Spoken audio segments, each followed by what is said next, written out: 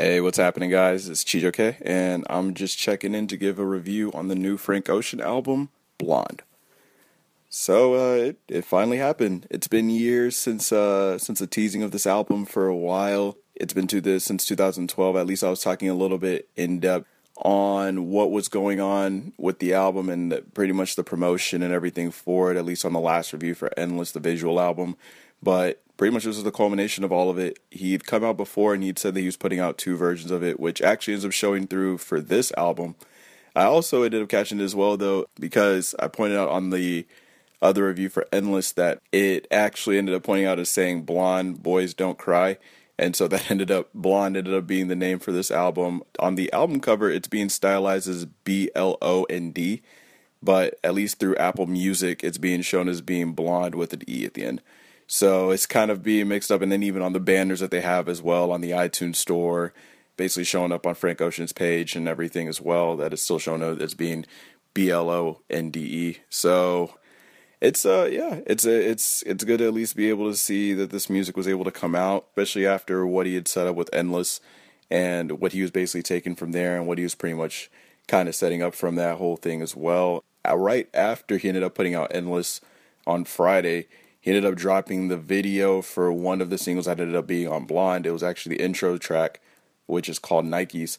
And that one really, the video for it, at least in it, showed so many different images in it, showed so many different people, showed people in a party setting, showed him as well on stage with like a suit with glitter on, and showed so much different imagery, like him in front of a car, like whatever drink pretty much he was sipping on.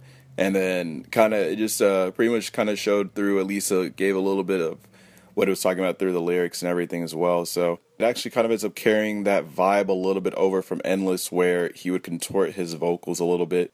The instrumental was pretty similar to what we've at least heard from Frank before in his music. And then it also changes up eventually, even as he goes from a sing-songy style with like really pitched up. The vocals were really pitchy and like more high-pitched and everything as well, like to start off with, and him singing, and then eventually goes into the mold of him singing without that pitched up voice, and then starts with him basically going into a rap to end out the song. And there are apparently 3 different versions of this song out right now. There's one for the video that's up on Apple Music. That's a different one that I think actually has an extended verse, at least through the rapping. And then there's the one that ends up making the Apple Music exclusive one, and the one on the iTunes store, which is a little shorter. Still ends up equaling out to a pretty long song and pretty lengthy, but still a little bit shorter than the original one. And then there's also another version that actually features a rap verse from Japanese rapper Ko, and that's spelled Kohh. He's basically getting his bars off for the last minute and a half, I think, of the song. And so that one ends up being set up because apparently Frank ended up setting up pop-up shops in certain cities pretty much around the world. I think it ended up being like 4 cities, like LA, London, New York, and then I know at least there's another one that was ended up being set up as well, just where he ended up giving off the album through a magazine that he'd been teasing for about a year now, because he'd shown that he was going to actually have a magazine in addition with the album as well. So it looks like the album is called Blonde, and then the magazine is called Boys Don't Cry. So he put out, it looks like the first issue of it, and I guess the 3rd volume, which ends up equaling out to this being his 3rd project as well, his 3rd official project. But it ends up having a different track listing pretty much from the one that ends up being on Apple Music. So the pop-up shop version ends up having 12 tracks, and the 10 of those tracks that are actually on there end up being included on the Apple Music version, except for 2, which are Mitsubishi Sony and Easy. And I know Easy hasn't really been confirmed on anything yet. Nobody's really popped up anything with that yet. But at least with Mitsubishi Sony, apparently people are saying that the lyrics match up exactly with the song Higgs, which is the track you hear at the very end of the Endless video. So at least in taking that techno style with it and kind of going from there, but it ends up matching up, and it also is reordered on the pop-up version as opposed to the Apple Music version too. So it's a little different, but just breaking down, at least going into the actual review of the album, and just after a few listens and taking it in as well, it ends up still delving into a lot of the views that Frank had been talking about in his music before, whether it be youth and growing up and kind of learning lessons from being a teenager, being a kid, and kind of observing stuff, or whether it be in love and the relationships that he's been in, and kind of taking it from that as well, and just his view on what exactly he took from those relationships as well. And then he still talks a little bit, like even on Nikes, he says rest in peace to ASAP Yams. He says rest in peace to even Trayvon Martin, that he also looks just like him and that they have at least those visuals and those looks as well. And also rest in peace, of course, to the great Pimp C. It just kind of taking this a little views here and there as well. And then he also brings in other artists to kind of serve as really instruments to what he's ultimately trying to do. So, and just taking the broad scheme of stuff, I've already talked about Nikes and, well, at least what that was as well. Ivy ends up being the next track on the iTunes store and then the Apple Music version as well. That one really delves with him more so being a kid and being a teenager and kind of being young, but also dealing with the highs of being in love at that point too, and just basically what he took away from that relationship as well. Another track that this is probably my personal favorite on the album is Pink and White, which features additional vocals and background vocals from Beyonce. By what I at least took away from it, and even when I first heard it, it seems like Tyler, the Creator, was a primary producer behind it. I know there's a guitar riff as well. I don't know if he contributed to that as well, but I can tell the keys were definitely him and how he at least was able to do it, because it was just more piano keys, and it's kind of still, at least it sounds really similar, at least because he takes from really the school of Pharrell and how he puts together his compositions and how he does stuff. But I thought all in all, like, that was just a beautiful track, and it really starts off with really the highs pretty much of a relationship, and then as soon as you even get into the chorus, it kind of it basically deals with the lows as well, and just basically how he's dealt with the relationships in the past that he's had as well. And it's like you've had this blossoming love as well, but then it all ends up kind of going downhill from there, and pretty much it could plateau at some point though. So he's just giving his take pretty much on it. Be Yourself, which ends up being kind of just an interlude, it ends up coming from the aspect, I don't know if it's personally his mom who's talking, but it's coming from a mother who's basically saying like, hey, stay away from these bad influences, stay away from doing these drugs, stay away from this kind of stuff, and be true to yourself and what you're doing. If you know you don't need to be doing something, don't do it. So it kind of ends up leading well into Solo, which takes on so many different plays of the word solo. And it really gives different views on whether you're needing or wanting to basically do things by yourself, the things that you feel a need to do by yourself, the things that you feel you'll have to do by yourself. Just taking on so many different aspects of it and just kind of dealing with that lonesome nature in a sense, but also kind of taking away from what exactly how it creates you and how it makes you as a person as well. And then of course that one, in which becomes a very much a theme throughout both Endless and Blonde, is that there's a lot of like mixing of rapping and singing as well, and how he contorts his vocals and how he does stuff as well on it. And then on Skyline 2, apparently Kendrick Lamar is featured on this track. I personally didn't really hear the parts where he was. I've heard ad-libs, but it doesn't fully sound like Kendrick on it. There may be another version out there that also has like a verse from him. And so at least in taking that in, but that was also a pretty dope song as well. It kind of deals with just the vices that people use in their relationships and how each moment these vices pretty much are important to that person pretty much, and at least in Frank's case, and how he's at least using himself as an example, but pretty much how you feel is like, all right, it ends up either being pretty important or it ends up being fleeting and not as important, and how you end up using it. Self-Control, the track, which features Young Lean and Austin Feinstein, which I think he contributes vocals to, like singing towards the end, ends up pretty much taking on Frank, discussing his urges that could impact his relationship with who he's seeing at the moment, and really how they can influence them for the better or for worse as well, and basically in losing their self-control and what they're wanting to do as well. And then the ending bridge really is constructed super well. The one that I'm at least seeing is done by Austin Feinstein, is constructed really well. It's wonderful, and it's a great way to actually piece together that part of the song and bridge over into the rest of it as well. Nights was a track that I really liked production-wise.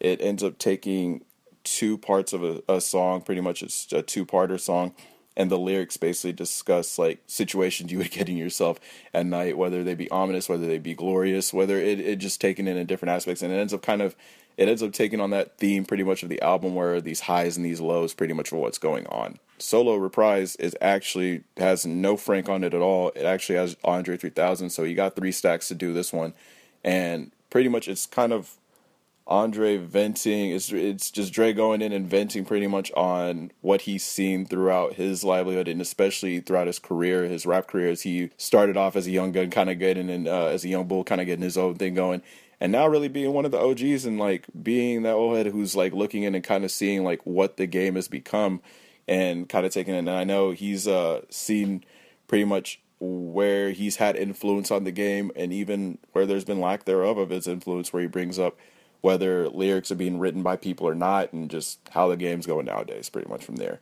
Pretty Sweet is it's a fairly short song. It's 2.5 minutes, but I think it only ends up having about around 2 minutes of vocals. And it's pretty much just really deals with the sweet moments in life. That's pretty much what it is. It's not very much to it. It uses less to say more in a sense. And then they also bring in a children's choir to pretty much end out the song, which also kind of ends it out pretty well too. Close to You, which ends up being really a track that it's sampling pretty much the Carpenters' Close to You. It's Stevie Wonder's version of it and what he did in his rendition. And then Frank uses a vocoder to pretty much kind of channel it off as well. That's also a much shorter track as well. But yeah, just kind of being able to lean on somebody in a distraught moment and just taking away pretty much from there and like what you really want in a relationship and taking from there as well. White Ferrari, which ends up being a track that was actually teased a while back, at least in being released. And I know people have been talking about it like a little less than a year ago and saying that it was supposed to be released, and it ended up not being, but it ended up making this project.